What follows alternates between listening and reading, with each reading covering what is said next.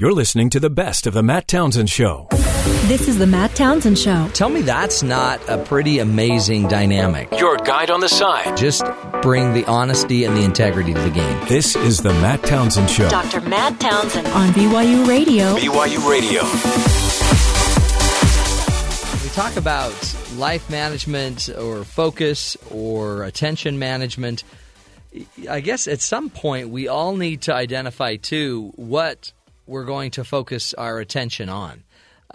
It was an interesting find. I was reading a book called Essentialism by Greg McKeown, and one of the things that he taught in the book is the word priority is a word that, we've all heard of priorities, right? We got to have our priorities straight. Well, the word priority has, by definition, means the singular one thing that's most important. And up until really about 200 years ago or so, priority was always a singular term, meaning you have one priority. But we live in a country, a day and age, a world that believes that we have multiple number ones. And we now have to prioritize our priorities. And then we have a belief that not only do we have more than one priority, we have 5 priorities, and then we need to make plans for our 5 priorities to make sure that we get our 5 top priorities done every day. And then that stretches to, okay, that's just your work priorities. Now you have your home priorities, and then you have your personal life priorities. And we then assume that now we can go choose what of all of our 15 priorities are the biggest priority. Come on. Have we not completely messed that up? In the end, I'm convinced if I gave you 2 years to live, let's say you had received a diagnosis, you knew you had 2 years to live, what would become your number one priority? What's the number one thing you would do if you knew you had 2 years to live? How would your life change? How would you reorganize? Now, let's forget the 2 years. Let's just say you've got 2 months to live. You have 2 more months in your life of existence on this earth. What would be your priority, really? What's going to be the key? That report to your boss? You got to get that report done? Well, I mean, it's an important report. I mean, I do have 2 months. Okay, forget the 2 months. Let's say you have 2 weeks to live. You're down to 2 weeks. 2 weeks of your life, what is the number one priority for you? What matters? Now, let's forget the 2 weeks. Let's say you had 2 days to live. So isn't it amazing when we shrink your life, your priorities get so clear. They're so clear. You're listening to the best of the Matt Townsend Show. So you might want to just start identifying very clearly what your number one priority thing is. What's the one thing you would do and spend your last 2 days doing? How about your last 2 hours? What would you spend doing your last 2 hours of your life? Because whatever you do in your last 2 days or 2 hours is probably the priority of your life, period. That's the only priority.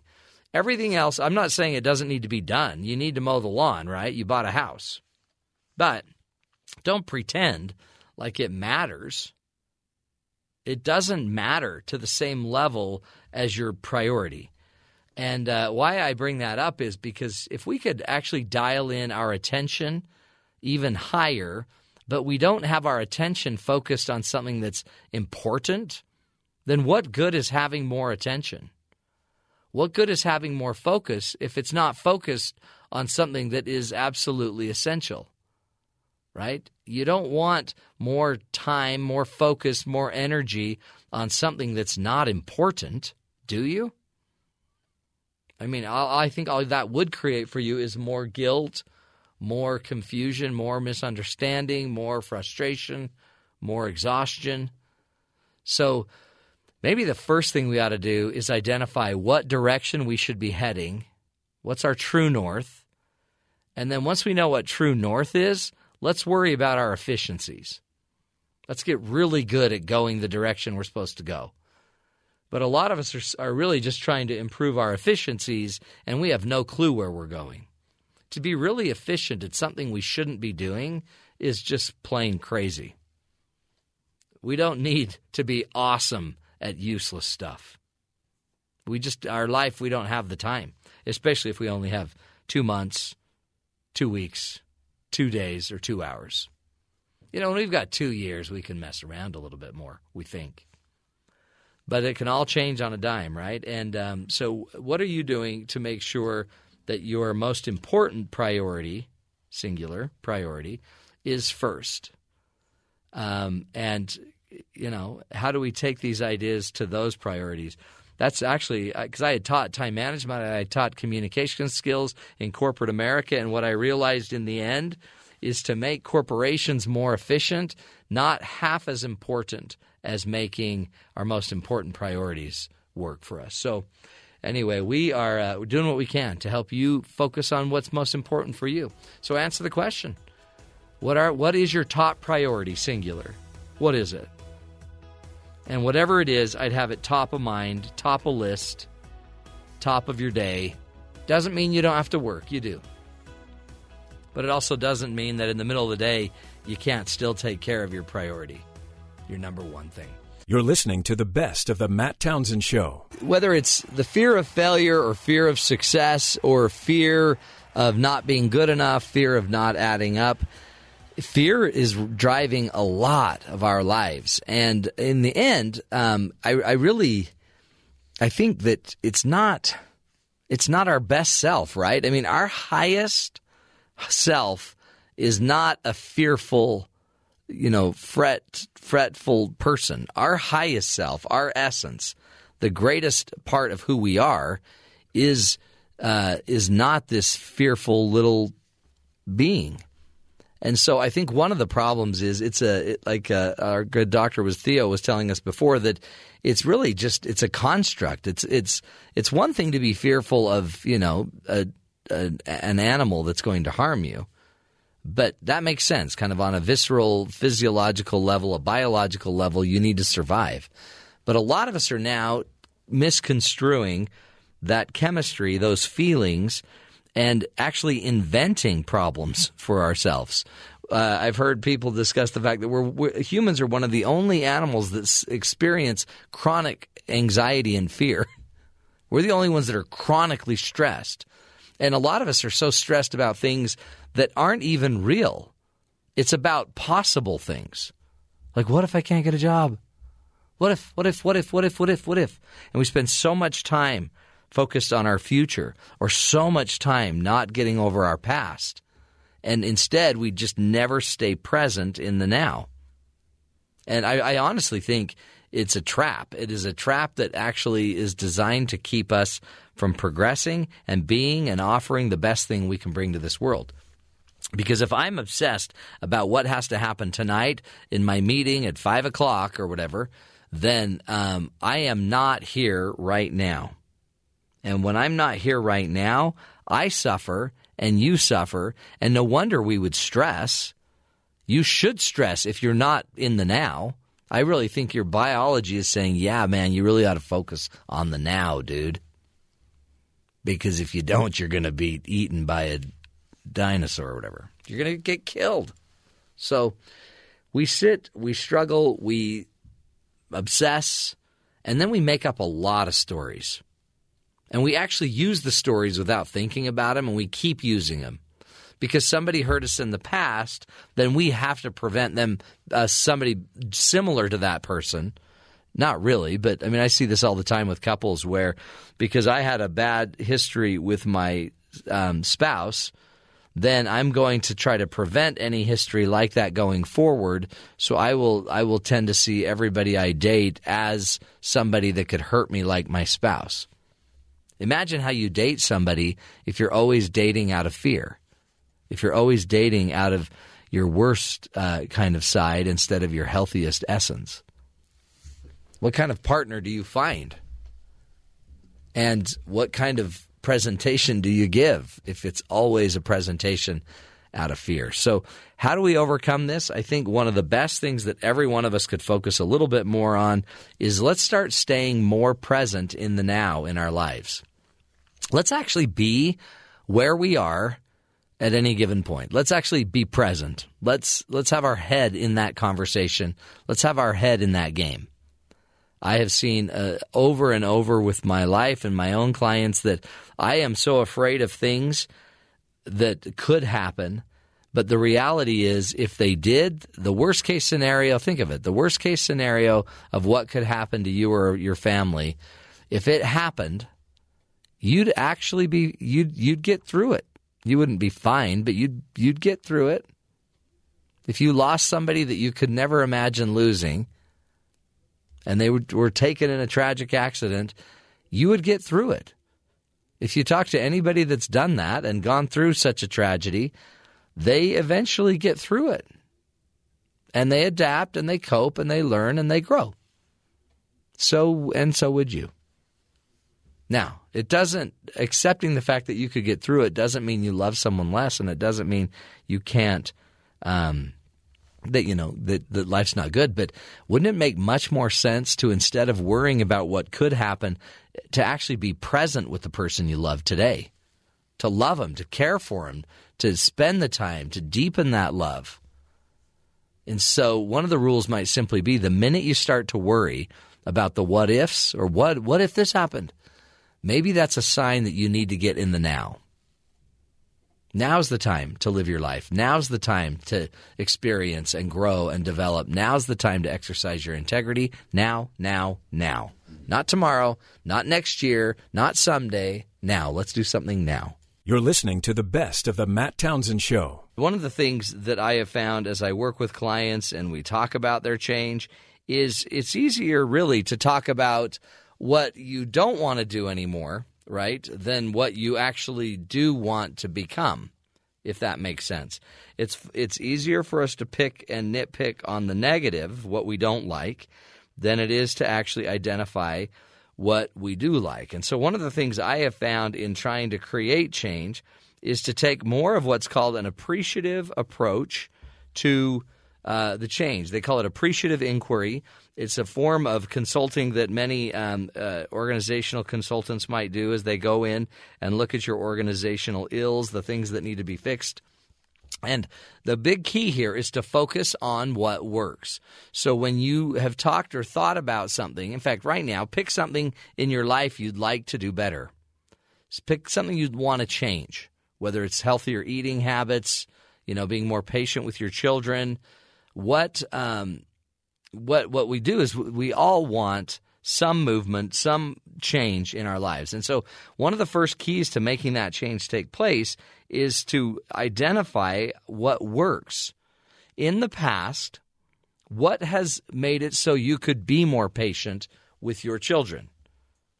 In the past, what have you noticed has worked to help you be a more patient parent, if that's what you're trying to change? Or if you're trying to change your eating healthier habits, what in the past has made it easier for you to eat healthier? So notice what I'm asking you to do is go back to the past to where it has worked. I'm not asking you to go back to the past where it didn't work. Go back where it was good, where you were getting progress. What has worked in the past when you were successfully living that principle? What have people close to you or what have they done to live this principle?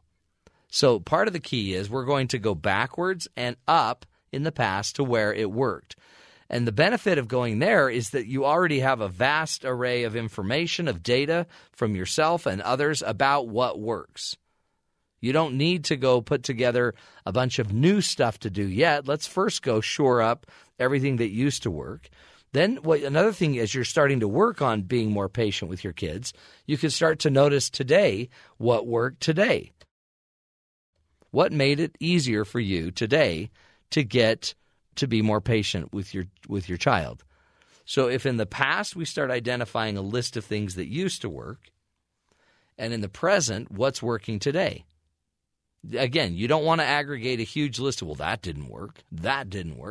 Instead, what did work today? Well, when I come home and I sit in my garage and spend a few minutes before I will run into the house and just find out what my goals are, calm myself down, that helps me go in the house and be a better dad. That worked today.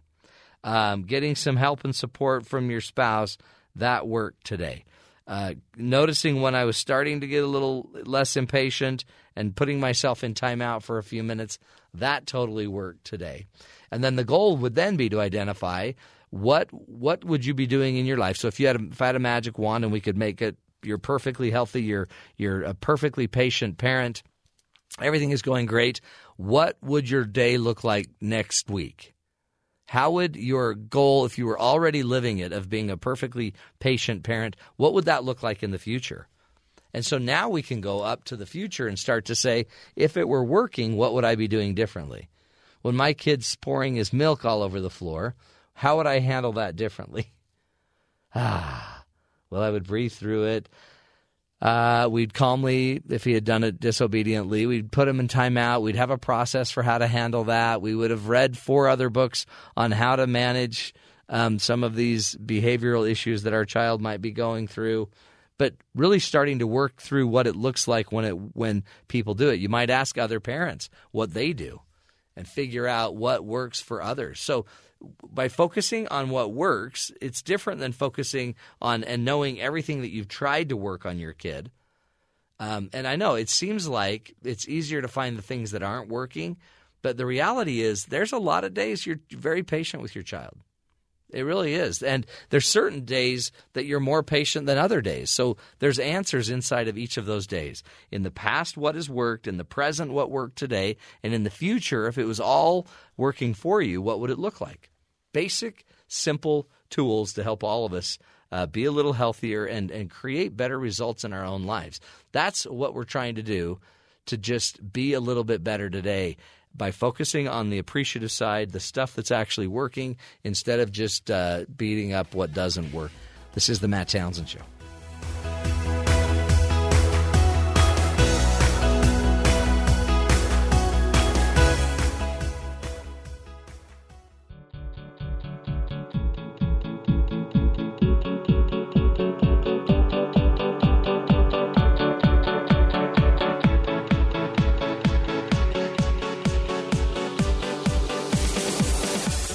Nearly 1 in 4 children in the United States are in single-parent households, and in the majority of 2-parent households, both parents are working, yet childcare is generally unaffordable and paid leave is not available to most U.S. parents.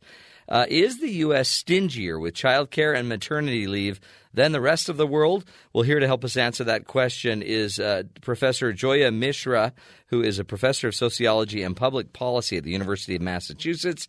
Her research and teaching primarily focus on social inequality, including inequalities by gender, race, ethnicity, sexuality, and educational levels. Joya Misra, thank you so much for being with us today. Thank you so much for having me. This is a really big deal, I think. And, conservatives, liberals, whatever you have, it seems like it just makes sense that we need to find a way, if most of us are working, we've got to find a way to take care of our kids when we're working. And also when we have new kids, new babies, create an opportunity for parents to bond, to be with their family. Why?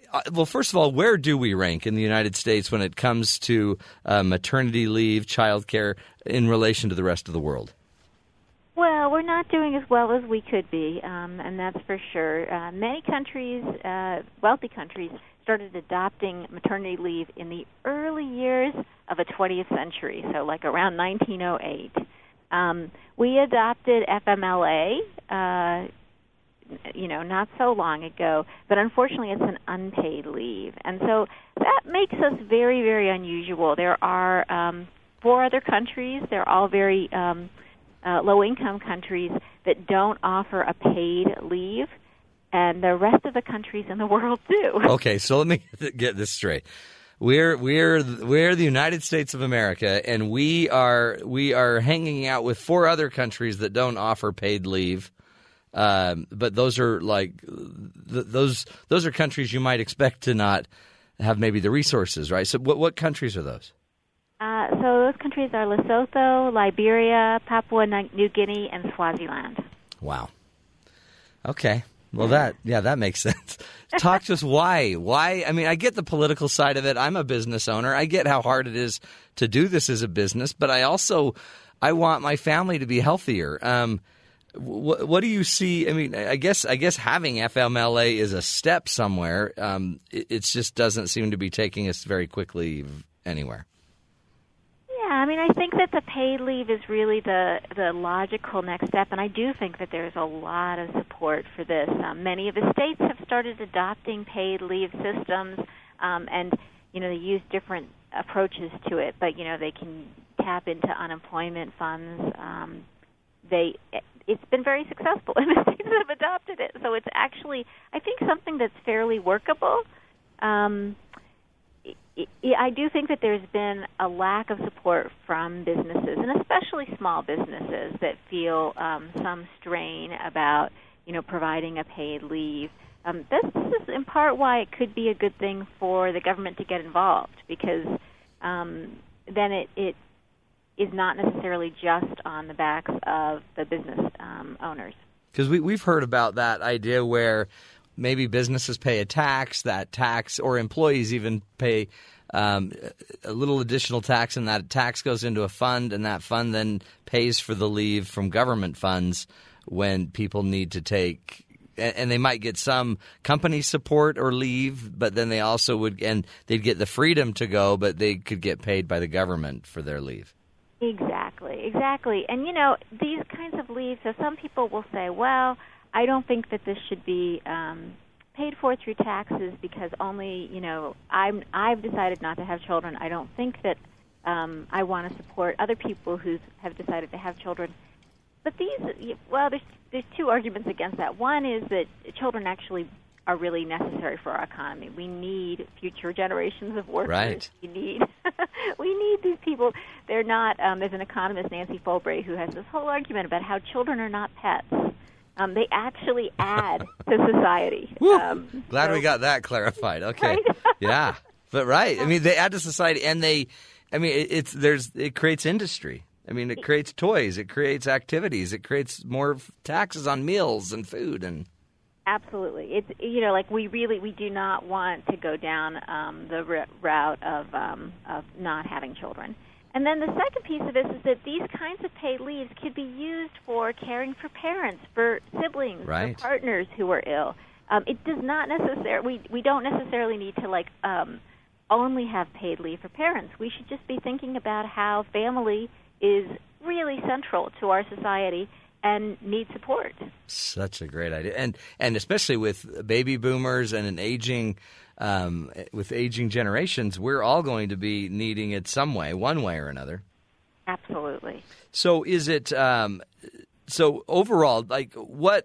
Who is leading in this? What country is way ahead, and maybe we could use to model some of our ideas? And is there any hope? Do we see any places in the country where there's states that are doing certain things? There's definitely been, many countries have been experimenting with paid leave for, more than a century. And the research that I've done with my colleagues do suggest that there are models that make a lot of sense. And these are models that don't necessarily provide many, many years of leave. So part of what we find is that countries that provide 2 or 3 or 4 years of leave, that actually can have sort of a negative impact on mothers being able to retain employment. And usually those very long leaves are not paid well. So we're sort of shooting more for the short, sort of actually moderate leave. So very short leaves are not very effective. But sort of a moderate leave, so somewhere between 6 months or 12 months, up to 15 months, that kind of a leave actually helps people retain connection to the labor market, which we need because most families can't survive on one income. But it also allows time to care for children. And so countries Canada has 52 weeks. So even just our northern neighbor has, significantly better than we do. But France has 42 weeks. The UK has 39 weeks. Sweden is a little bit more than a year. And another really interesting piece of this is that when these leave policies are most effective, they actually hold out some of that leave for fathers to take. When fathers are taking leave, and not just mothers, it actually makes care seem more normalized, that everybody has care responsibilities. And it just has very, very good impacts, and it definitely has, very strong impacts on fathers' bonding and connection to their children. Isn't that interesting? And then you wonder, long term, what's the impact of that? What's the impact of sharing the care a little bit more and the bonding that might be there? That might be, that could be powerful. Very, very powerful in terms of strengthening families. One of the things we see that in countries that, focus some of that parental leave on fathers, most of those countries also have sick leave days where you can care for family members who are sick. And fathers are much more likely to take sick leave days if they also were in a country that had this sort of paid paternal leave set aside. And are these? I assume these longer term or moderate, like 6 to 15 months. I assume most of those in other countries are being paid by the government.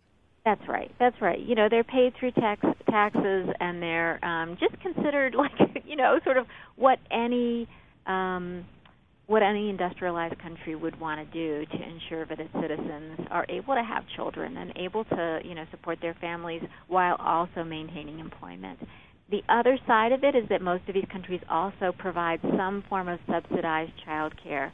So in the U.S., we're really used to K through 12 being public education, but in many countries there's this early education, as it's called, and child care that helps support children at these earlier ages, and it's very high quality. So in the U.S., we have a lot of child care available.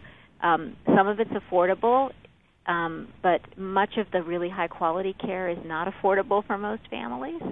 And so what these countries also do is they step in and they provide these child care systems that are really, really high quality, but not necessarily, really difficult for parents to afford. There's usually some sort of a sliding scale for really young children, and then it becomes free at 3. And so children 3 to 6 are in early education. And again, we see all these really positive outcomes. So, child care is this thing that has these wonderful outcomes. It has outcomes in terms of children's educational readiness, but it's also connected to higher graduation rates, lower rates of teen pregnancy, lower rates of juvenile crime. There's just all of these positive things that happen if we can get children into high-quality early education. Oh, absolutely. Again, we're speaking with Joya Misra, who is a professor of sociology and public policy at the University of Massachusetts.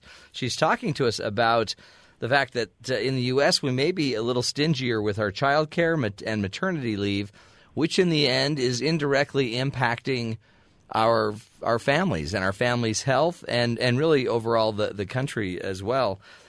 You know what, Joya, I look at it too, and I think, these are always kind of also divided political issues as well. But it seems like many times the people that are so supposedly pro-family might be the first to say, yeah, but we don't want to give maternity leave. We've got to run a business. And so is there a way to be pro-business and pro-family, and do you see any examples of that?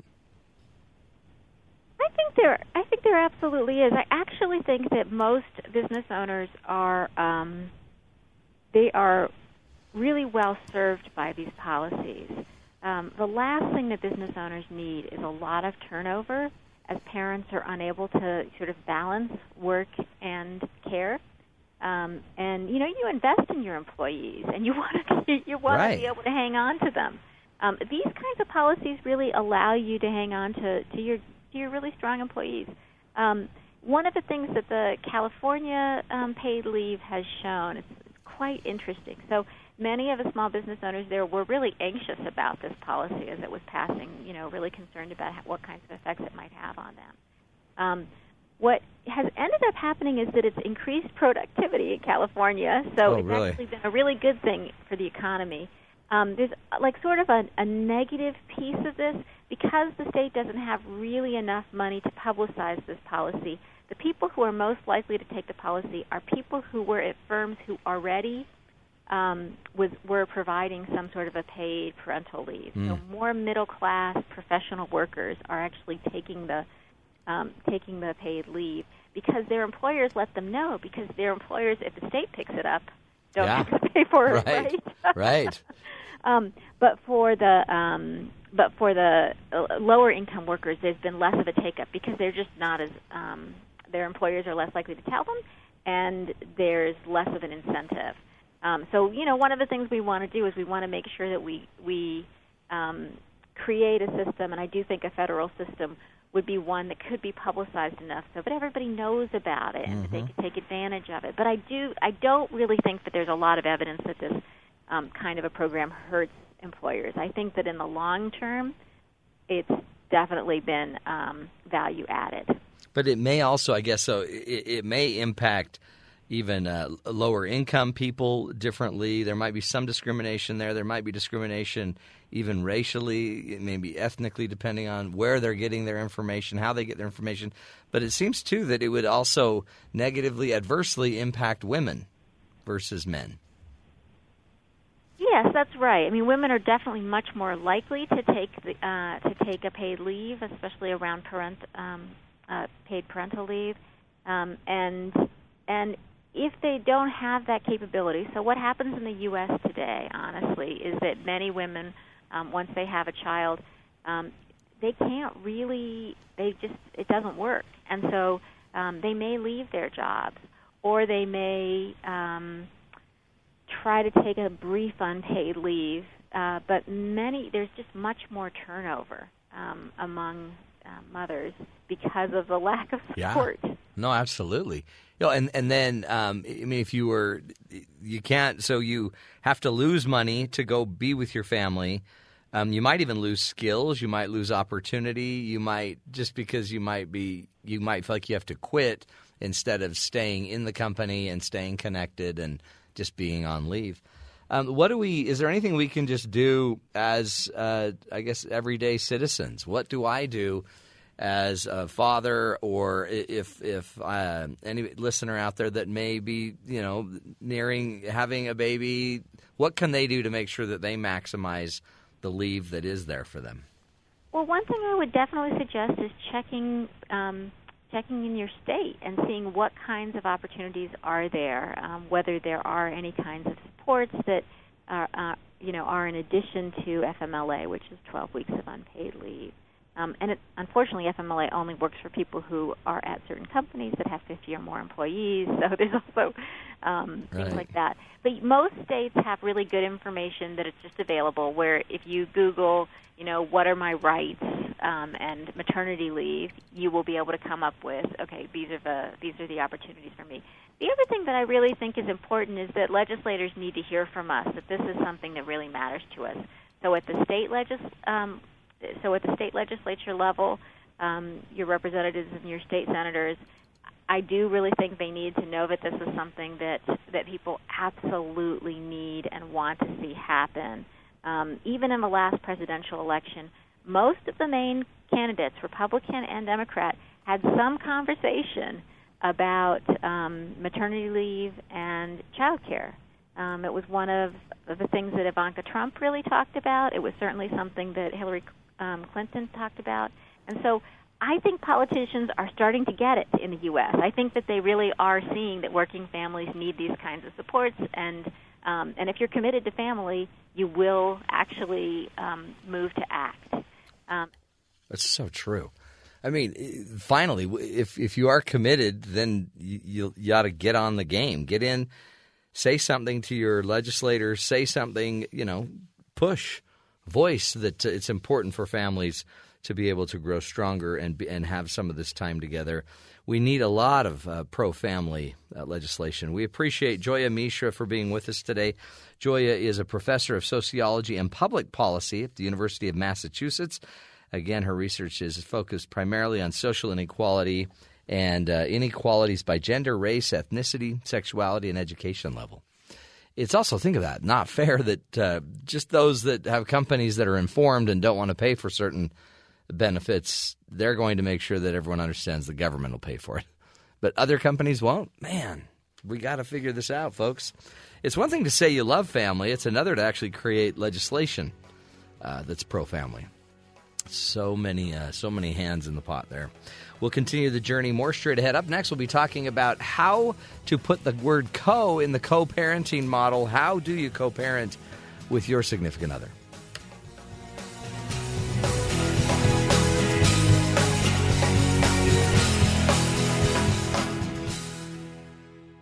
I'm ready to go in, Coach. Just give me a chance. Because life doesn't come with a handbook, you need a coach.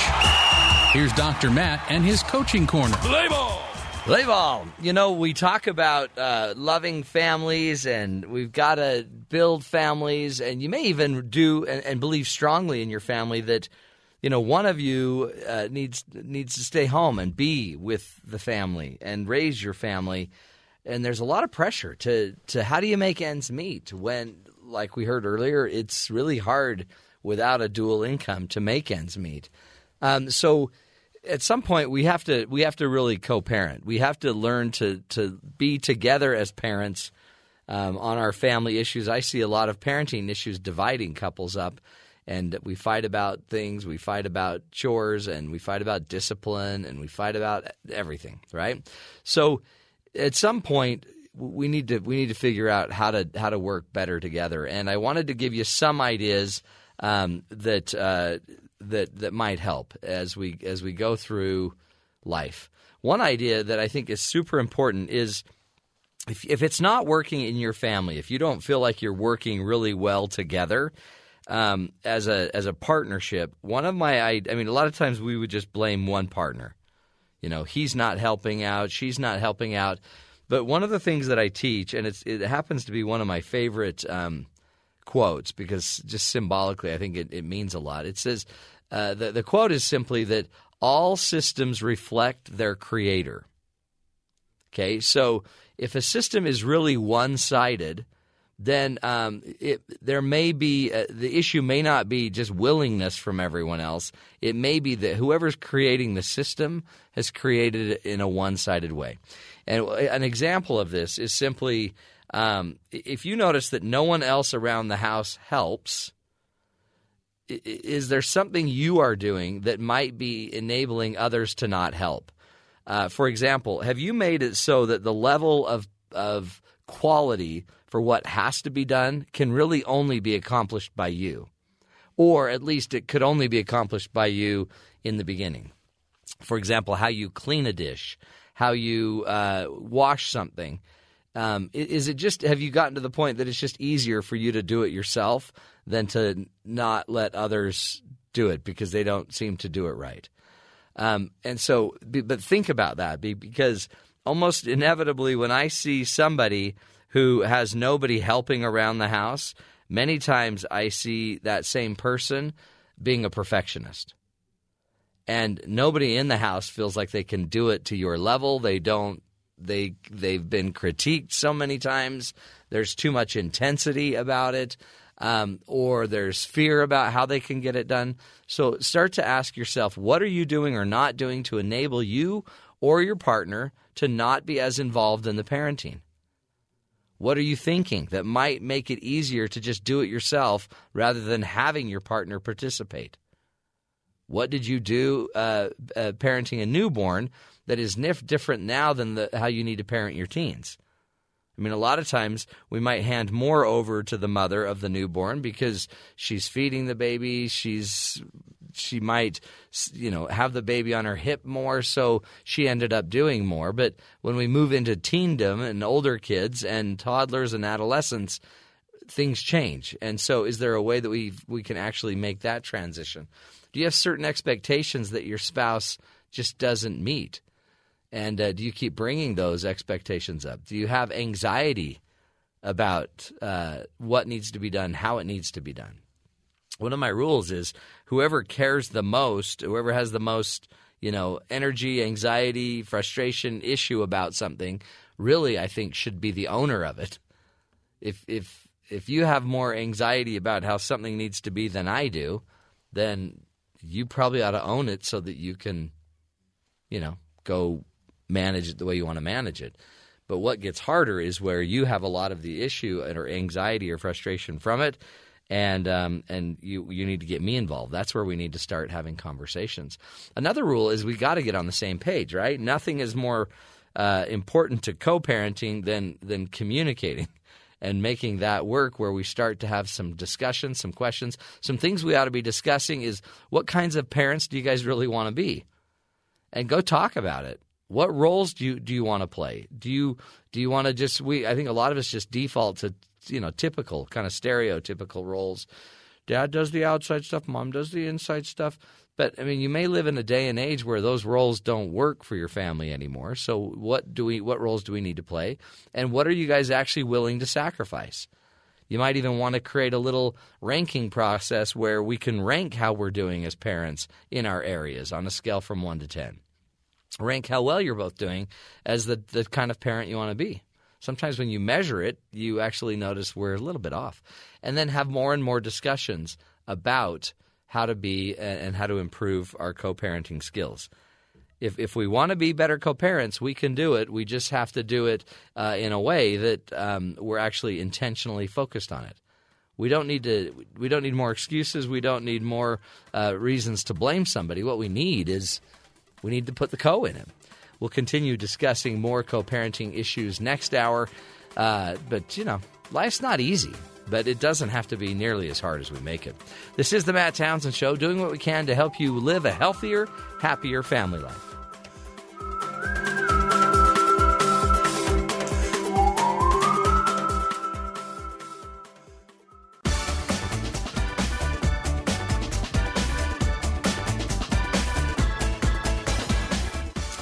Have you ever known somebody going through a midlife crisis? Why do so many of us go through these impactful moments in our life?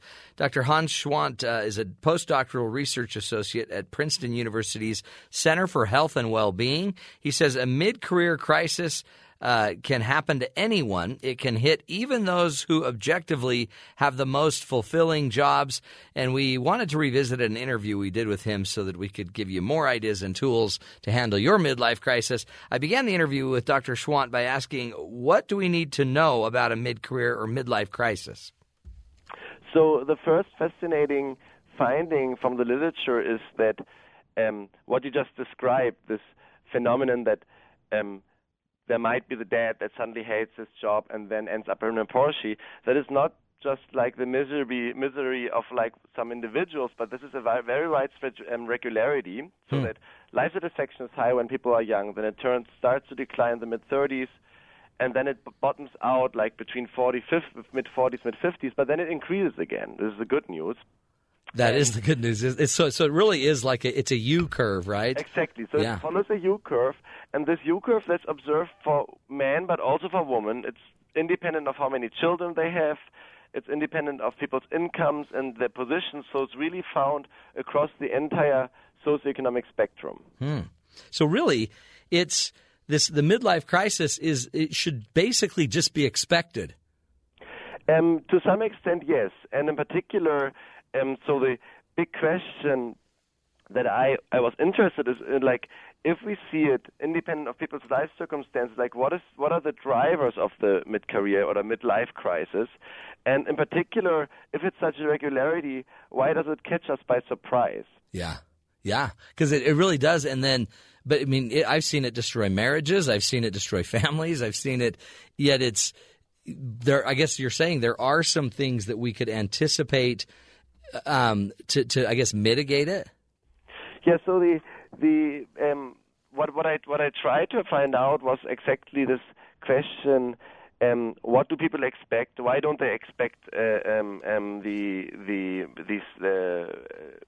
lows in their midlife in the life satisfaction?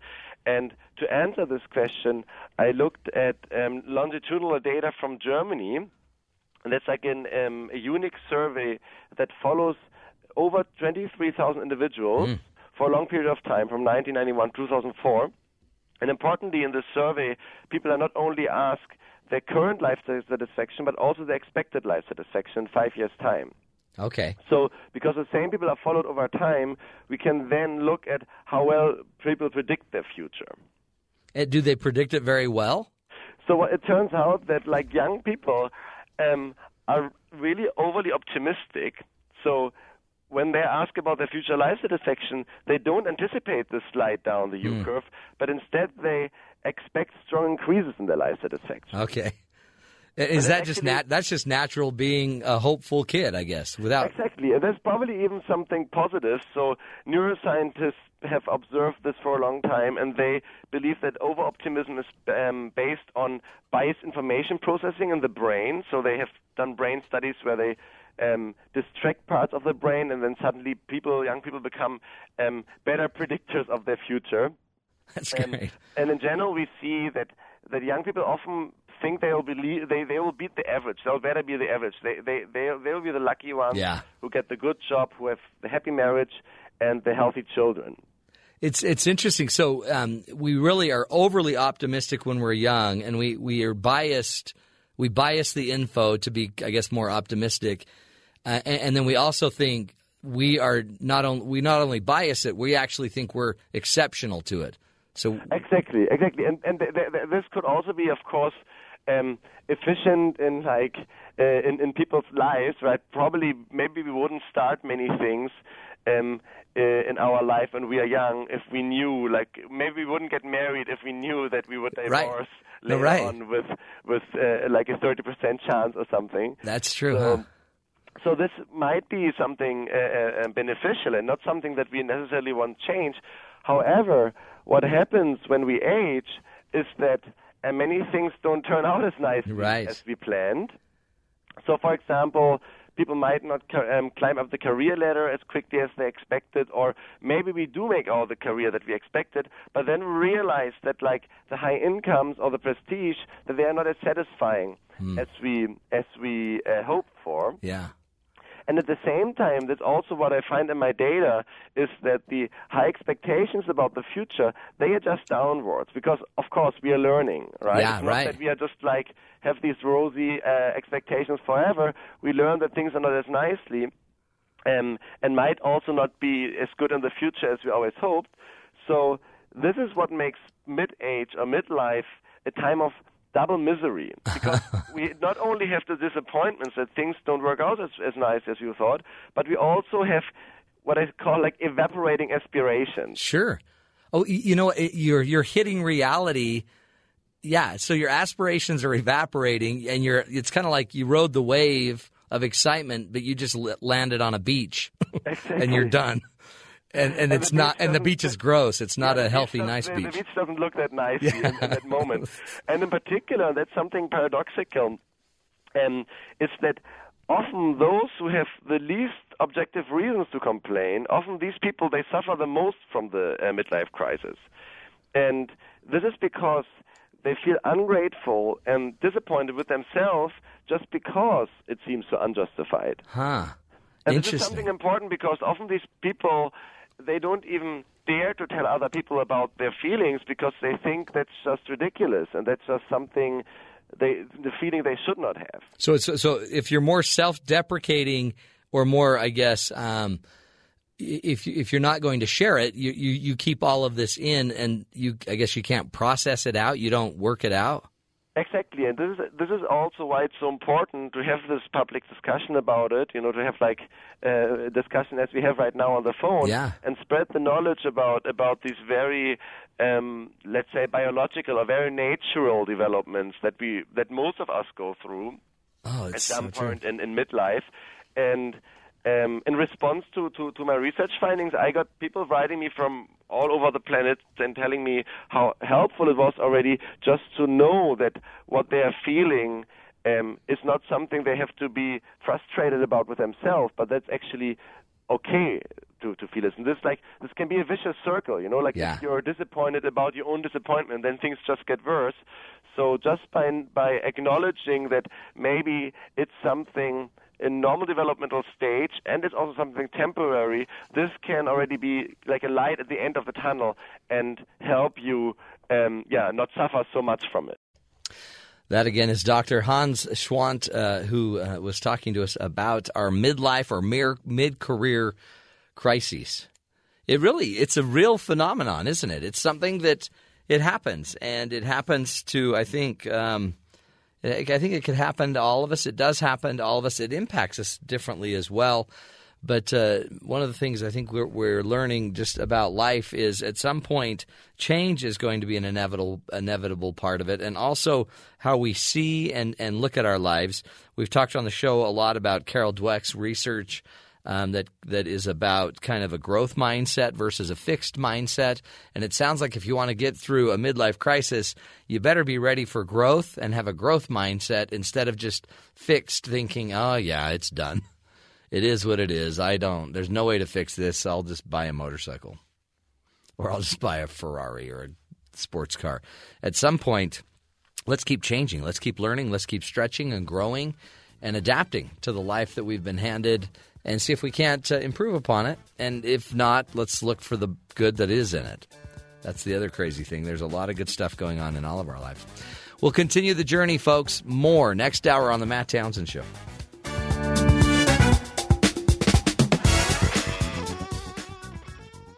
You're listening to the best of The Matt Townsend Show. This is The Matt Townsend Show. Just bring the honesty and the integrity to the game. Your guide on the side. If we're not wholeheartedly in our relationship, then we probably are always looking for exit strategies. This is The Matt Townsend Show. Dr. Matt Townsend. You know, when we talk about the fact that you can hear the tonal qualities of the trust trait, personality trait, isn't that amazing how advanced we are as human beings? We really are fine-tuned machines. And these machines that we all end up playing and somehow we all are a part of the same culture where we can pick up those traits together. Tell me that's not a pretty amazing dynamic. And to think that, remember, it was another trait that we've designed, we've kind of grown in order to be more social animals. Right? I mean, we've grown and developed ourselves into this ability to read the tonal quality of somebody and know if we trust their modulation or not. And also we can see if we trust their dominance or not, and if we can trust their competency or not. So if that doesn't tell you that we are born to be connected social beings, I don't know what would. We are uniquely developed and prepared to be with people. We have we've learned from rhesus monkeys and other research that's been done that we have certain abilities to pick up on the ability to read people's nonverbal affect and emotional affect. We have the ability to actually have mirror neurons where if I'm watching somebody in pain and my brain is actually watching somebody that's sad, like, for example, the shootings in Florida or any of the shootings and you're watching and you're feeling very empathetic and very caring toward another, we could go into your brain and we would notice that you are in the brain center or the part of your brain that would actually relate to the human emotion and the feelings, and that you are actually mirroring the feelings of other people. We've learned that from studies with monkeys and other primates, and even we all know that for some odd reason we're fine until someone else starts crying, and once someone starts crying that we really love and we care about, for some reason our emotion starts to kick in and we start to cry. What that tells you, again, is you're wired to connect. And we can try to pretend like we're not. We can try to outthink it. We can pretend like we don't care, but the reality is we care. And we've got to figure out a way, I believe, to start not just hoping that we can somehow have a shortcut to trusting someone and creating trustworthiness, but maybe what we need to create really more than anything is more of an ability to actually grow trust with other people. So think about it in your life, in your relationships. What creates higher trust for you and the people around you? There's a great book out, and he's been on the show many times, 2 or 3 times actually, Stephen M.R. Covey, where we've talked about the speed of trust. And trust to Stephen Covey and Stephen M.R. Covey was 2 things always. Character, which means you have the integrity and the character to do what you say you're going to do. You really just bring the honesty and the integrity to the game. And we tend to trust people that have that. But you also have to have the competency. You have to know what on earth you're doing. It's not enough to trust somebody that's just really nice. They also have to bring competency. So think about that with the people around you in your life. Are you trustworthy to your kids? Do you know how to be their friend? Do you know how to connect to them? Some of us as parents, we just don't know how to do it. We don't know how to relate to our children. Some of us, it's a character issue. We don't have the integrity, the character to do it. Some of us, we don't necessarily have the competency to do it. We don't know how to relate. The benefit of all of this, though, is that we can learn this. These are skills. These are tools that we can truly learn and we can grow. And I'm going to suggest that if we had a choice for something we should probably try to improve in our relationships, if you want more trust in your relationship, I would suggest you forge more character. Use your relationship to forge more character. And I'm going to give you a few steps, a few ways to do that in today's Coaching Corner. Number one way to exercise your character in your relationship is to be more wholehearted. Put your entire heart into your relationship again. Now, I get it. It's scary. What if I put it in there and then my wife just gets on Facebook and ignores me? Well, that's scary, right? Then you'll just be rejected. So what a lot of us do is because we don't dare put our whole heart in our relationship because we're so afraid of rejection. So we then have a half-hearted relationship. And if we have a half-hearted relationship, predict the outcome. That's half the benefit, half the intimacy, half the closeness, half the communication, half the connection, half of the truth. You're listening to the best of the Matt Townsend Show. Brene Brown has a great quote that says, we spend enormous energy trying to dodge vulnerability when it would take far less effort to face it straight on. One of the things that may keep us half-hearted in our relationship is we're just too vulnerable. We don't want to be let down. And one of the rules I suggest, and I just did this in a date night, that's basically talking about how to grow a healthier relationship, higher love, I called it, is that we've got to learn to burn our ships. Like Cortez, when he came to conquer, when they pulled up, they left the ships, and they didn't just leave them so they could hurry and run back and use them as an exit strategy. Cortez asked that they burn the ship or make them inoperable. So they really took the ships apart. They either took them apart so they couldn't float, or they burnt them. And that made it so there was no quick exit strategy from this place. You couldn't just hope to not be fully invested. They had to go win the war. And why that might be important in our relationships is if we're not wholeheartedly in our relationship, then we probably are always looking for exit strategies. One of them might simply be the fact that I can constantly blame my spouse for our problems, and I'm always looking for they call it shopping alternatives is what we call it in our relationships. Another thing we can do to increase the character in our relationship is loosen your grip. Whenever I feel like I'm too vulnerable to risk anything new, I might try to control everyone around me.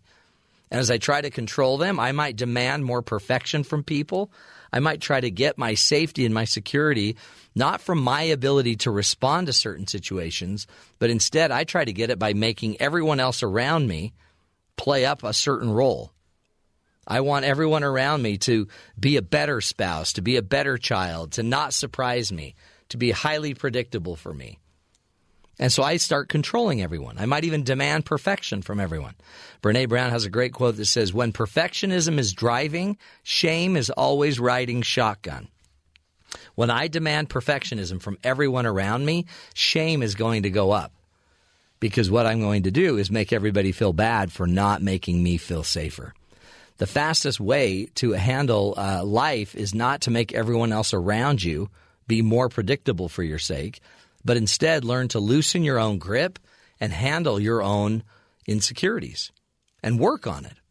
Another great way to work on it is to actually appreciate the gift you've been given. This is one of my favorite learnings I think I've had in the last, 2 or 3 months is a concept given by C.S. Lewis that talks about we all have given gifts. We have things that we have been given that are beautiful gifts that are really awesome for ourselves and our lives. And then we have what are called the expected gifts. The expected gifts are the things we've always expected to have happen to us. It might be that you've expected that you would get married and be married by now. But the given gift you've got instead isn't marriage. It just might be a really great friend network that is very supportive and strong. You're listening to the best of the Matt Townsend Show. And C.S. Lewis talks about an example of, imagine that you are in a forest and you go looking for food. When the minute you're looking for food, you immediately have an expectation of what kind of food you want to find, right?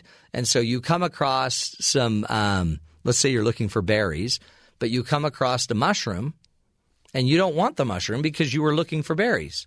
That's what you expected to get. But if you come across the mushroom is still a gift. It's still food, and it would still be very valuable for you, but it's not what you expected, and so you don't quite like it.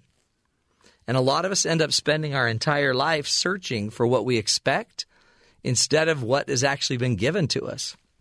We might keep walking through the forest and come across other leaves that might be edible, or we might come across, other vegetables that are there, roots or whatever, and it's not what we wanted. We were still looking for red berries.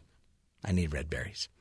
And if we go through life and we're constantly overlooking the gifts that are given to us, the jobs that you do have, the kids that you have, the trials that you have, then you might actually be able to actually enjoy the things that are given. So one of the pieces of advice is start to identify your great blessings that you've already been handed and start appreciating them and do what you can with the given gift. Start there, for example. One of the great quotes by C.S. Lewis says, "The truth is, of course, that what one regards as interruptions are precisely one's life." What a lot of us are frustrated by in this world because it's interrupting our life is what life is about, right? A sickness, an illness, a problem, a child that's disruptive, whatever it is. It's these interruptions that are there to teach you the lessons we need to live. So there are some basic principles, I think, for all of us. Appreciate the gifts that you actually have been given. Loosen your grip a little bit more and be wholehearted about your relationships in your life. If you do those things, you're going to forge more character.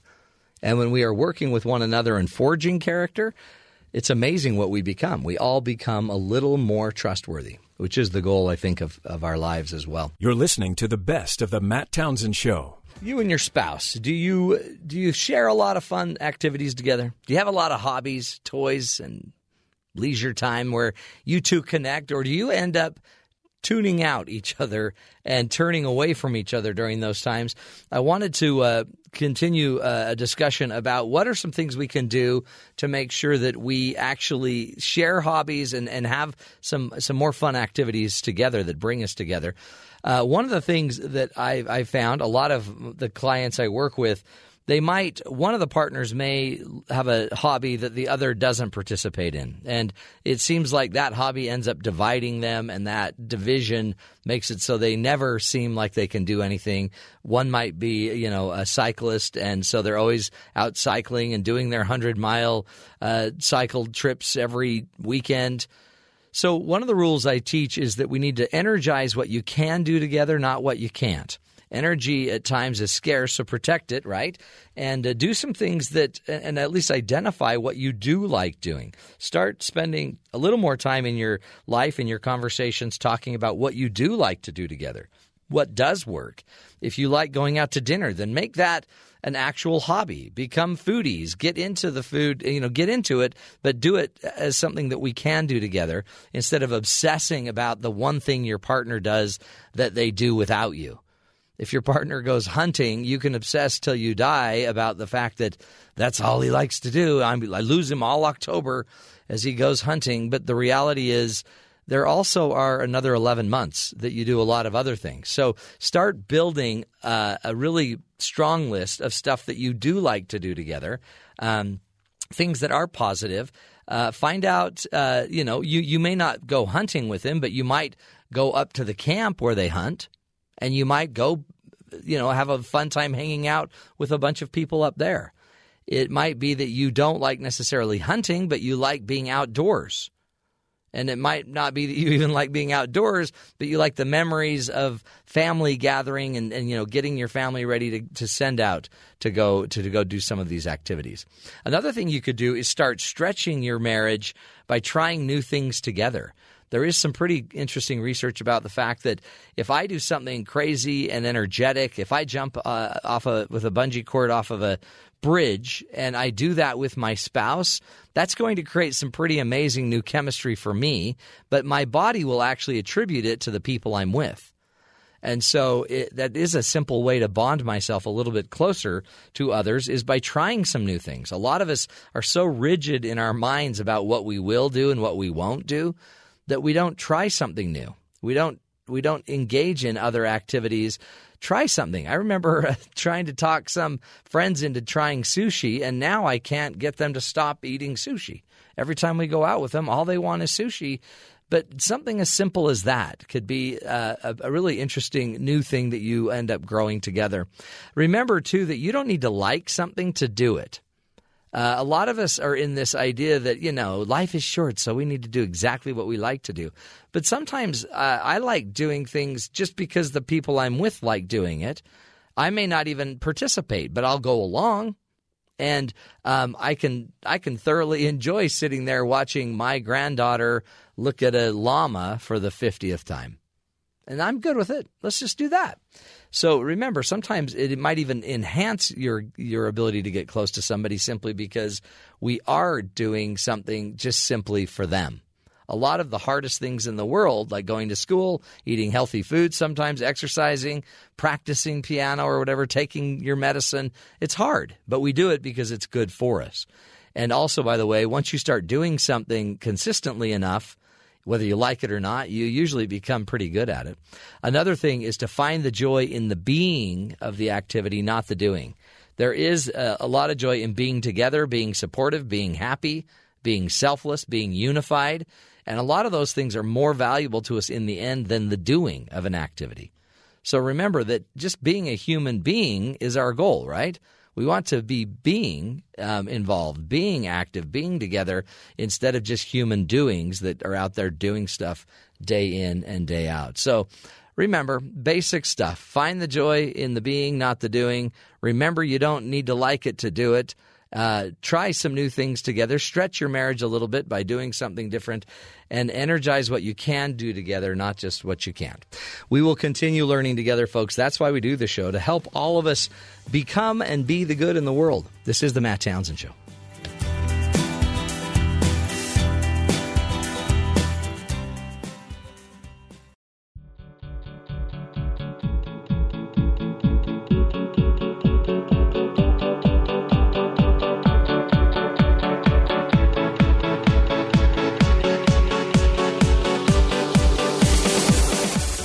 Welcome back, friends. Can you remember the last time that you volunteered for something?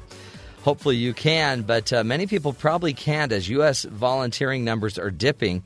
So here to talk about it and joining us live in the studio is Dr. Rebecca Nesbit. She is a professor of public administration at the University of Georgia and, by the way, has her undergrad and master's degree from Brigham Young University. So she's here to discuss an article that we found about how to get more Americans to volunteer. Rebecca, thanks for being with us today. Absolutely. It's great to be here. So overall, the numbers you're saying for volunteering, they're dropping nationwide. Yes, at least a slight drop, down from, I think, a high of around 29%, and now it's getting closer to about 25%. Is that volunteering in any way? Is there a difference between volunteering in maybe like a volunteering for your class versus volunteering for the fire department? Yes, there is. So the numbers that we have, the statistics that are collected by the Corporation for National Community Service represent volunteering through or for an organization. Okay. So it doesn't capture more informal kinds of volunteering, helping behaviors. They've added that in more recently because there was a lot of complaints because it makes some states look bad that they have a lower volunteering rate than others, but those states tend to have more informal helping going on. Oh, interesting. And it seems like seems like maybe this is all informal, but a lot of churches used to promote more volunteering, do more volunteering. But if those are informal, they may not meet the numbers. Well, that are accounted for? People volunteering for your church would count as part of this. And the research also shows that people who volunteer for their church or are active in a church or even belong to a church are more likely to volunteer in their community for other organizations. Are they really now? And so, but overall, as the numbers dip, what do you attribute it to? I would say the most common reason that's preventable is problems within the organization. So a lot of changes in volunteering happen because people have different life events that come up, right? They have a baby, they graduate and move away, things change in their lives and they just can't volunteer at that time. But the biggest preventable reason is that within the organization itself, they're not being managed as effectively as they could be. The volunteers tend to get frustrated, feel like their time's not being used well, and so they decide to quit volunteering or go somewhere else. Yeah, this isn't worth it. It's too much work to volunteer here. Because there's kind of this, you do it for your heart, but then the last thing you want is some organizational system to get in the way. Exactly. And I teach a class on volunteer management. I always tell my students, never waste a volunteer's time. That's their gift to you. Yeah. And so you want to make sure you're using it effectively. But one of the issues is that many of our charities and nonprofits, they don't have a lot of capacity. They tend to be very lean organizations. Yeah. Right. They don't have a lot of staff capacity. And, one of the things that they aren't able to afford is a lot of professional development for staff to teach them how to effectively manage and work with volunteers. And they're spread so thin that, and then you get the blessing of these volunteers, but you don't have the skill set or the tools to manage them effectively. Right, exactly. And that can be a problem because then, the volunteers feel like they're not actually making a contribution. Yeah. Or sometimes it could just be other management problems in the organization. They feel like it's not being as effective as it could be, and they're not being listened to. And partly it's just that the staff in these organizations don't understand what makes volunteers tick and don't understand why they're there, so they don't know how to meet the needs of the volunteers while also meeting the needs of the organization. It's interesting because it's not just free work they're getting, though, but they're also getting energy and hope and mission and purpose. All of these intangibles are tied up in the volunteering as well. Right, exactly. They bring volunteers. Most volunteers tend to donate financially to the organizations they volunteer for. A lot of them will go out and do advocacy work for the organization. And through word of mouth, they tell other people about the organization, which is all great for the organization. But, that resource, you mentioned that this is a free resource. Well, it's kind of not. It's not. Because just like you have to have people to manage your staff, you have to have people that know how to manage your volunteers. There's still a human resource capital there that has to be managed. Are there management programs for I know there's managing a nonprofit organization and you can get degrees and special certificates in it, but it seems like there should be an entire field for managing volunteers. I definitely agree with that. There are certification programs. Okay. It's interesting because probably in the last 30, 40, 50 years, professional fundraising has become, its own profession. Yeah. It's become much better recognized and appreciated in the nonprofit sector. But professional volunteer management has yet to reach that stature, even though they're bringing in enormous resources to these organizations. Oh, yeah. So that's still something that's lacking. But there are some great certification programs out there. Overall, how does the United States add up when it comes to volunteering? Are we ahead of the curve? Are we behind the curve? Where do we fit? Overall, we are ahead of the curve in terms of our volunteering rate is pretty high. So we're about 25% of Americans volunteer in any given year. Wow. The global average is 10%. Wow. So there's some countries with pretty low volunteering rates, although it's hard to collect good data on that in those countries. So we're doing pretty good. We're up there with countries like Canada and the Netherlands and the other ones with really high volunteering rates. But I don't know that we're that great at doing much better than they are at managing our volunteers. Right. But globally, is it overall globally it's dipping as well? People just aren't volunteering as much? Yes, I think it's a common problem everywhere. I think it's Netflix. Because I love the idea that, if I could choose to go volunteer or go watch Netflix is just easier. It is. But it's not as fulfilling. Right. Volunteering is basically a leisure activity. Yeah. So you're competing for other things people could do in their leisure time. Do you I've seen incredible things in volunteering because I went on an LDS mission, which is a whole volunteer activity, traveled abroad, but I've also seen fire departments that are run by volunteers which with a camaraderie that's incredible, really, and there's a whole community within the community there. But I've seen just other, a lot of people volunteering for charities, other organizations. Does it, I guess, in the end, what would happen if all volunteering stopped? What do you sense would happen? I would say our nonprofit sector would fall apart. I mean, most nonprofits are actually entirely run by volunteers. Really? It's only a small percentage of nonprofits that really have a lot of money and have a lot of paid staff. And so all of these great things that are happening around us, I think, would by and large cease. Small towns wouldn't have a fire department. Right. It can't be run by one paid firefighter. Yeah, exactly. So that's scary. It is a little scary. Especially if you see a trend of dropping. And I mean, I've even seen a trend it used to be even, I think it was about George W. Bush's days, where they started moving away from religious offering, like churches offering support in the community, to more government support. It was just somewhere around there that there was a change, and I thought, wow, that could be really impactful, because people volunteering to go support, the inner city is different than just government subsidies thrown at those things. Are policies impacting this? Are there federal policies, national policies that impact our volunteering? Do you see that impact? There have been a lot of federal policies passed to try to encourage volunteering. And we do have one federal agency, the Corporation for National Community Service, whose job is to promote volunteerism and national service. And I think they've done a great job, but it's just really hard for national federal policy to really move that volunteering rate without really infusing a lot more capacity into the local organizations to absorb these volunteers. Right. So, and that's what the local organizations say. They say, well, some of them are like, we can't take anymore. We can't manage them. Yeah. So even if we bumped up the volunteering rate, it's not going to help them without more capacity. It's a funny thing. I know that the LDS Church has been putting a lot of time and money, resources into building a website for service. So because a lot of people want to volunteer, but they don't know where to go. They don't know where to go get service activities, things that they can go do in the community. Where do people go? So if somebody right now is out there thinking, I think I need to volunteer a little bit more, how do you suggest they go about figuring out where to volunteer and where to give their resource, their time? I think there are quite a few volunteer matching websites out there. So Volunteer Match is one organization that has lists of opportunities. The Corporation for National Community Service hosts a list like that.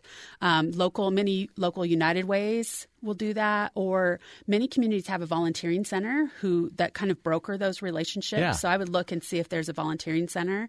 And then I think just word of mouth. Talk to the people you interact with and ask them which organizations they know about and respect, and that's a great starting place. Is there a difference, and do you see it in the research? Is there an advantage to being attached to the issue?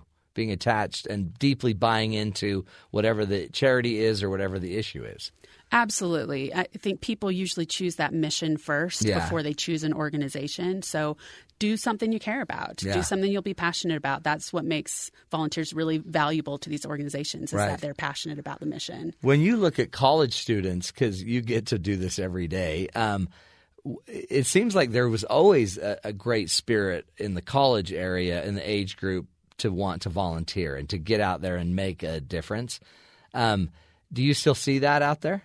Yeah. Our college students are really involved in our local community. Because we hear millennials are like, ugh. But they're very charitable. They're very outwardly focused. They are, actually. They want to give. They want to give back. They want to do meaningful work. Yeah. So, a lot of our students at UGA's campus are actively volunteering in the community. Our students in our master's program are involved with several local – in fact, they've even started some nonprofit organizations out of our master's program. That's pretty cool. So, they're very, very involved. We're speaking with Dr. Rebecca Nesbit. She is a professor of public administration at the University of Georgia, and we're discussing an article, How to Get More Americans to Volunteer. She co-authored that with Professor Rob Christensen from Brigham Young University. Didn't co-author it, but he was involved in it. Mm-hmm. Talk about, too, volunteering, again, it doesn't have to come from a religious background. It could be anyone, and you can volunteer anywhere. If overall, do you see a certain area that we might need to push more people to volunteer in? Where does volunteerism need to catch on still? That's a really great question. I think a lot of people volunteer for organizations that they have some kind of connection to. So, for example, many parents volunteer for organizations that their children are part of, which is great. Yeah. I think probably areas where we could see more volunteerism is serving people who aren't like ourselves. So maybe, some middle-class Americans serving people who live in poverty or the homeless, because it's not as natural fit. Yeah. They're not. It's not something you necessarily encounter in your day-to-day life. So I think looking beyond the boundaries of our day-to-day life would be a great place to look to volunteer. And we've seen a lot here, even in Utah, too, of with refugee families, and as more and more refugees are coming in, to be able to serve outside of your community and get into a refugee community.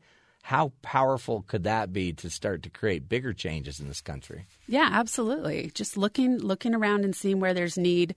And some needs are out there and they're important, but, it's hard to get people to volunteer. So, for example, like in the 1980s and 1990s, it was really hard to get people to volunteer for AIDS-related organizations because there was a big stigma around that.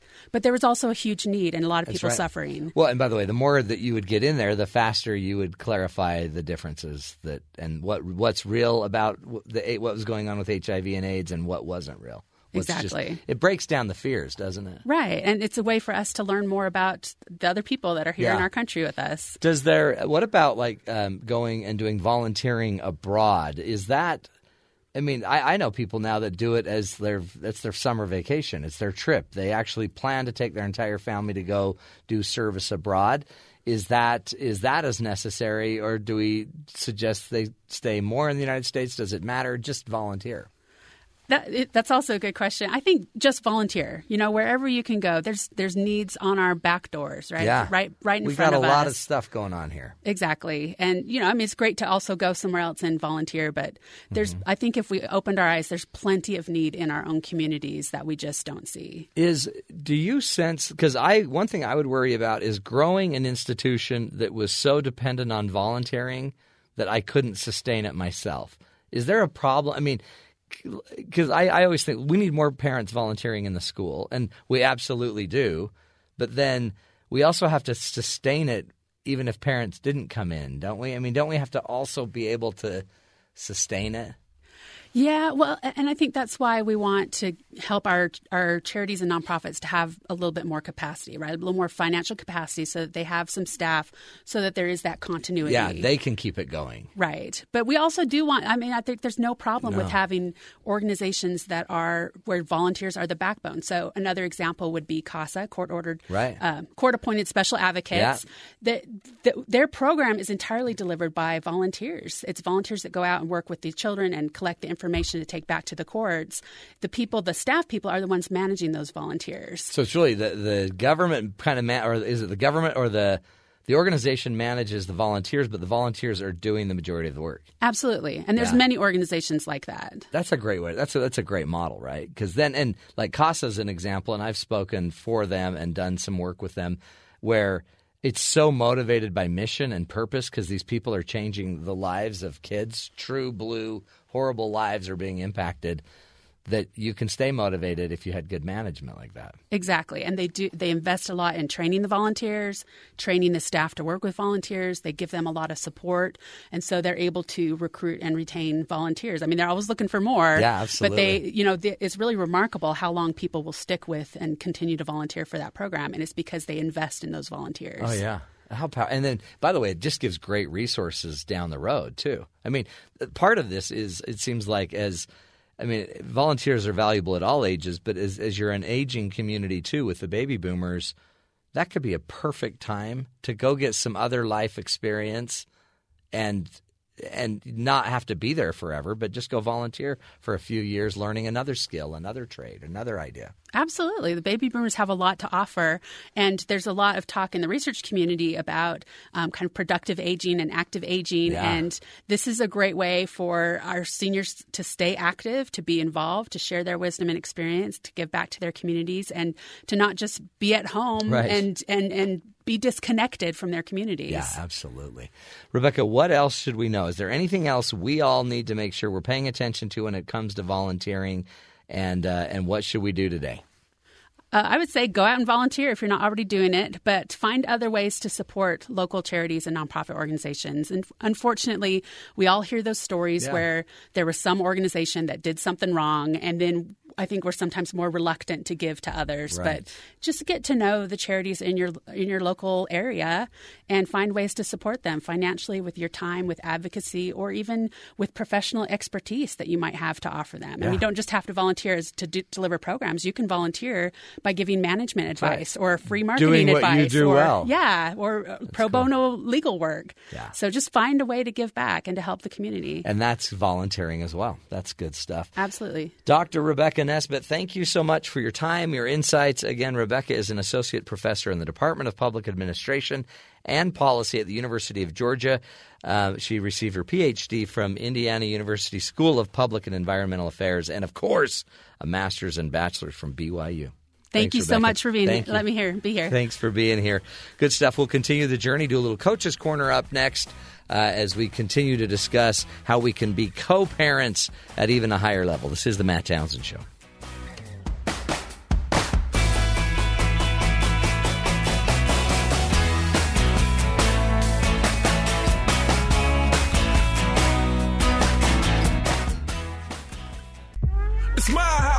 Because life doesn't come with a handbook, you need a coach. Here's Dr. Matt and his Coaching Corner. Welcome back, friends.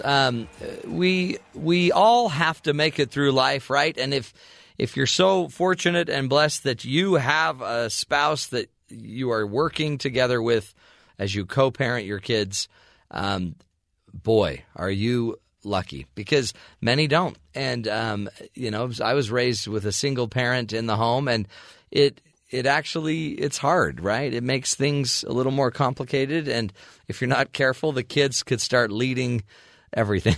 And so we want to learn to work together. Last hour, we talked about some keys for all of us to be better co-parents.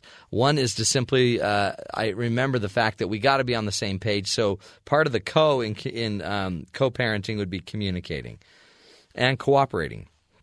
We got to talk. We got to ask some questions. We've got to be pretty clear about what kind of impact we want to have on our kids and what roles we want to play, and what are you willing to sacrifice as a parent. I've noticed a little bit more and more in our parenting that it's a little, sometimes we don't want to sacrifice our lives. Like, we don't think our kids should impact our lives maybe as much as they do. But that seems crazy, right? Because they do impact, and they should impact. And sometimes the reason why we love our kids so absolutely much is because we have to give so much to help them have a healthier life. Another tool that I was thinking that we could use to be better co-parents is to start leveraging each other's strengths, right? Most people like to do things that they're good at or that they're better at. And so maybe one of the things we could do as co-parents is to let our spouse feel like they're good at some things. If one of your kids is really good at if your spouse is really good at putting the kids to bed, and they do that so well, then let's let them do it. Some are just really good at making memories. Some are really good at telling stories. Some are really good at calming the kids down or, waking them up. Let's find what our partner does really well and then actually hold it up as a strength instead of just focusing on a task. Sometimes it might be great to let the task be driven by who has the better strength in that area. And it doesn't mean that that's the only person that can do it or that the other should feel bad about that. But I felt like I had a special skill as a father of helping figure out what's going on with a fussy kid and either distracting him or changing the mood or changing the situation. So that's what I would do. My wife was incredible at being more structured and organized. So she would create the organization. She would help us create the structure. I might step in and then do what I can do well, sometimes just to allay the guilt. My job, middle of the night, get up. She had them all day. She fed them. She did all of these things. So once we were bottle feeding, I could do it. It was my job. And I love that. I loved knowing that I had a role that I was uniquely kind of gifted at. But another thing that might help us is while we're seeing our partner's strengths, we might want to remember that we really need to hear 4 positives to every negative. And if you want your partner to be more involved in the parenting, then you probably ought to overwhelm your partner with the positivity. Find what they do well that really does amaze you, and let's start being very sincere and really appreciate what they're doing. Don't just keep treating this like, well, yeah, it's the least you can do. We all need to be involved and feel like we matter. Also, another thing that helps us in our parenting is to use more routines to eliminate the reminders. Sometimes you don't need to keep harping or negatively talking about what has to be done now if we just have a set routine. The benefit of routines is that they can happen the same way every day, every month, every year as we're growing up. And kids like routines because then they know how the pattern goes. So another name for a routine would be a ritual or a habit. And let's get a set routine for how we go to bed. Let's get a set routine for how we have family time at night. Let's get a set kind of daddy time ritual or a mother time ritual or whatever. Just get a ritual set so that we can start to get it systematized. Then it's not a crapshoot and a free-for-all every single time we have to figure out the night. The night should not need to be recreated and reconstructed if we could just create a fairly simple routine. And again, I have 6 kids. I understand routines change.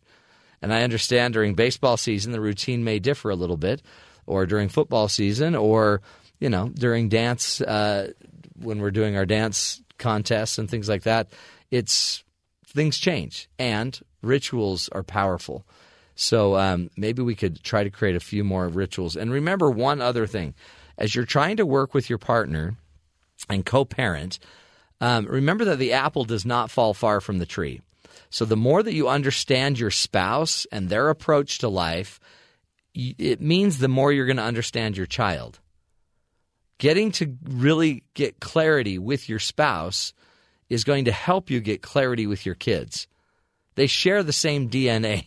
So instead of just offloading and being frustrated and just seeing your partner as a crazy anomaly, sometimes I found the best thing that motivates me is to see my partner as really the source upstream of my children.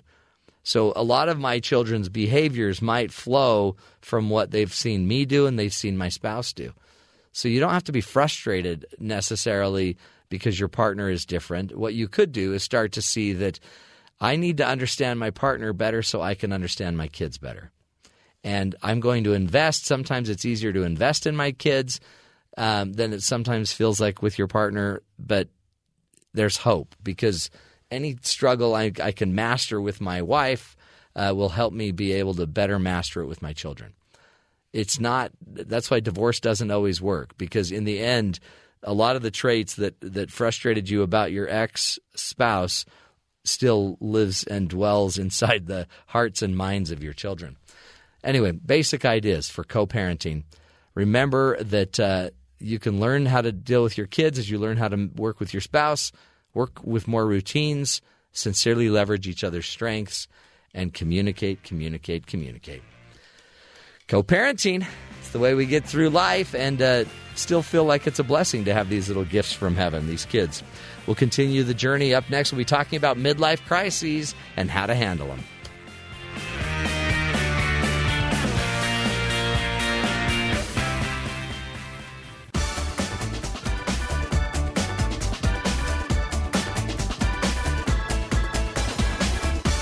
Welcome back, friends. If you feel like you're midlife, you're mid-crisis, you're mid-professional career, and you're not motivated, you don't have as much interest, you feel like, I don't know what it is, I just need a red Ferrari. I think a red Ferrari would make me happier. You might be going through a midlife crisis. So we want wanted to go back and revisit Dr. Hans Schwant. Was an interview we did. He's a postdoctoral research associate at Princeton University's Center for Health and Well-Being. And he was walking us through some keys, some information that's important that we all know about our midlife crisis. And in the interview, I asked, how do we deal with a midlife crisis when it's happening? So I think first, what my data tells or what the research tells us, what happens when how do people usually get out of the midlife crisis, like the time of double misery, how we framed it, where we are hit by disappointments and evaporating aspirations. And so what we see is that it's at the bottom of the U-curve. It's like when people are like the most depressed, essentially, like in their mid-40s, mid-50s, that's when expectations about the future align with current life satisfaction. So people don't expect further improvements in their life, and they come to terms with how their life played out. Huh. So that's an important aspect. And another important aspect is that brain studies have shown that the elderly brain learns to feel less regret about missed chances in the past. Oh, really? Okay, good. That's great news. Yeah, that's something I think younger people could learn from the elderly. And for example, there has been this study, a famous study published in Science, where they played games with young and with elderly people, where they were allowed to stop the game whenever they wanted, but then there was a profit that was forgone that they didn't get by stopping too early. And then so after they stopped, they showed the subjects which profit they didn't make. And the young brain was outrageous about the missed chance. They were really angry, and you saw the heartbeat going up, and all kind of body reactions responded. The elderly brain, there was almost no reaction at all. Wow. Except for a subset of people, of depressed elderly people, like elderly people with mental health problems. They had the same brain response as the young people. Interesting. And so there's a strong evidence suggesting that the elderly brain learns to adapt and learns to feel less regret about the past. And so this combination of accepting life how it is, coming to terms with life how it's played out, and feeling less regret about the past, this is what makes life satisfaction increase again. Is the feeling less regret, is it a chemical thing, or is it an actual learned kind of cognitive view of life? So what the study suggests is that part of it might really be something wired in the brain, like how the brain changes. Oh, because, interesting. It could be that there was a deep philosophical reasoning in these games, but these games were quite plain. It was really just are you angry or upset about that you didn't get additional dollars or not? But having said that, this of course is something that we can learn, or this is something that we can implement and try to also maybe teach to ourselves. I mean, just the idea too of, whether it's just biology or whatever it is, I guess wisdom, coming to terms too with your life, that's a big deal. And do you have any ideas on what works to help us come to terms with it, to process it and to maybe just see the good of it? Maybe we should first think about why there is something like regret, and of course we see that regret is very important. For example, if you're young and you're studying and then you get a bad grade, right, it's probably good that you regret and you're not oh, whatever, can't change it now anymore, because you can change it, right? You can make improvements, right, and learn more for the next exam. But of course, if most of the paths in your life have already been set and there's not a lot you can change, maybe it doesn't make sense to think about all the chances that you might have missed, or all the things that haven't turned out as nice as you thought. Sure. I guess that's survival, right? We need to feel regret so we take advantage of life. Exactly. And also probably that's what we talked about earlier, this over-optimism of the young is probably also a survival or a kind of evolutionary benefit, but then it turns against us in midlife when we see that not everything turned out as nicely as we planned. So I guess the best way would be, don't get rid of the over-optimism when you're young, but then learn to live better with maybe some disappointments and live better with expectations that are aligned a little bit downwards, and see this as a temporal and kind of very normal developmental stage in our lives. Yeah, and then I guess don't immediately go buy a Porsche when you're in the middle of your... Exactly, or the same like with a job. I mean, given that all of this seems a rather natural, normal development, if, let's say, the burned-out Wall Street manager was to change seats with the frustrated NGO activist, right. I mean, neither of the two would probably be happier in the end, right? Yeah. Or like think of like those who suddenly think, oh, not everything in my marriage has been as nice as I thought, so then they go for a younger partner, who in the end there's very little to share with, and all this the investments and trust and like getting to know each other of the whole past, all of this is lost. The same for jobs, of course. Yeah. Right? All the expertise that you gained will be lost, and if that's just a temporary disappointment that you have, maybe it's not the best idea to really change your entire life. Which is why I think it's so valuable to have this conversation, because just getting into the psyche of everybody that